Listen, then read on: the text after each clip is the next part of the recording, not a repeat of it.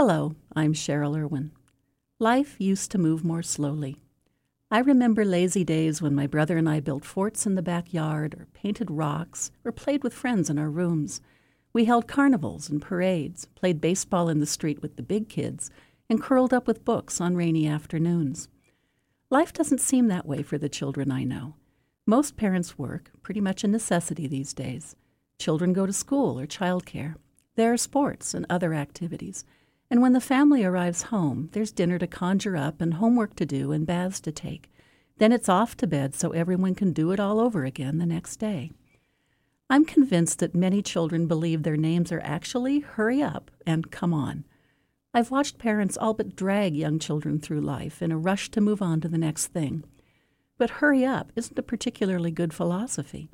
In fact, it takes all the joy out of life, and it doesn't fit the developmental needs of children. Kids need time to explore, and real learning happens when they appear to be just playing. Children want to touch and grasp. They want to help you and to experience their own capability. Parents, we just want to grab the chicken and veggies and get home so we can get dinner out of the way.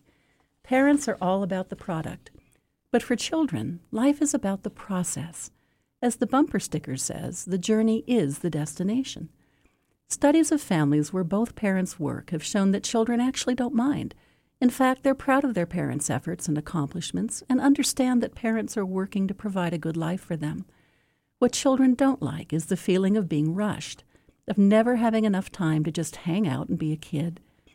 There are times when things must get done and children need to get with the program, but not all the time. Stop pulling and nagging your child long enough to take a breath. Where is the time to listen to your child's fears and worries or his joys and dreams? Can you investigate an anthill with him? Sit and read a whole chapter of whatever book has caught his fancy.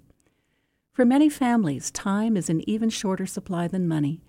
My biggest regret as a parent is that I didn't just slow down and enjoy the process more often.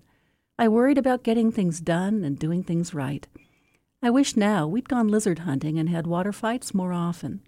If all you say to your child is hurry up, you shouldn't be surprised when childhood is over before you're ready.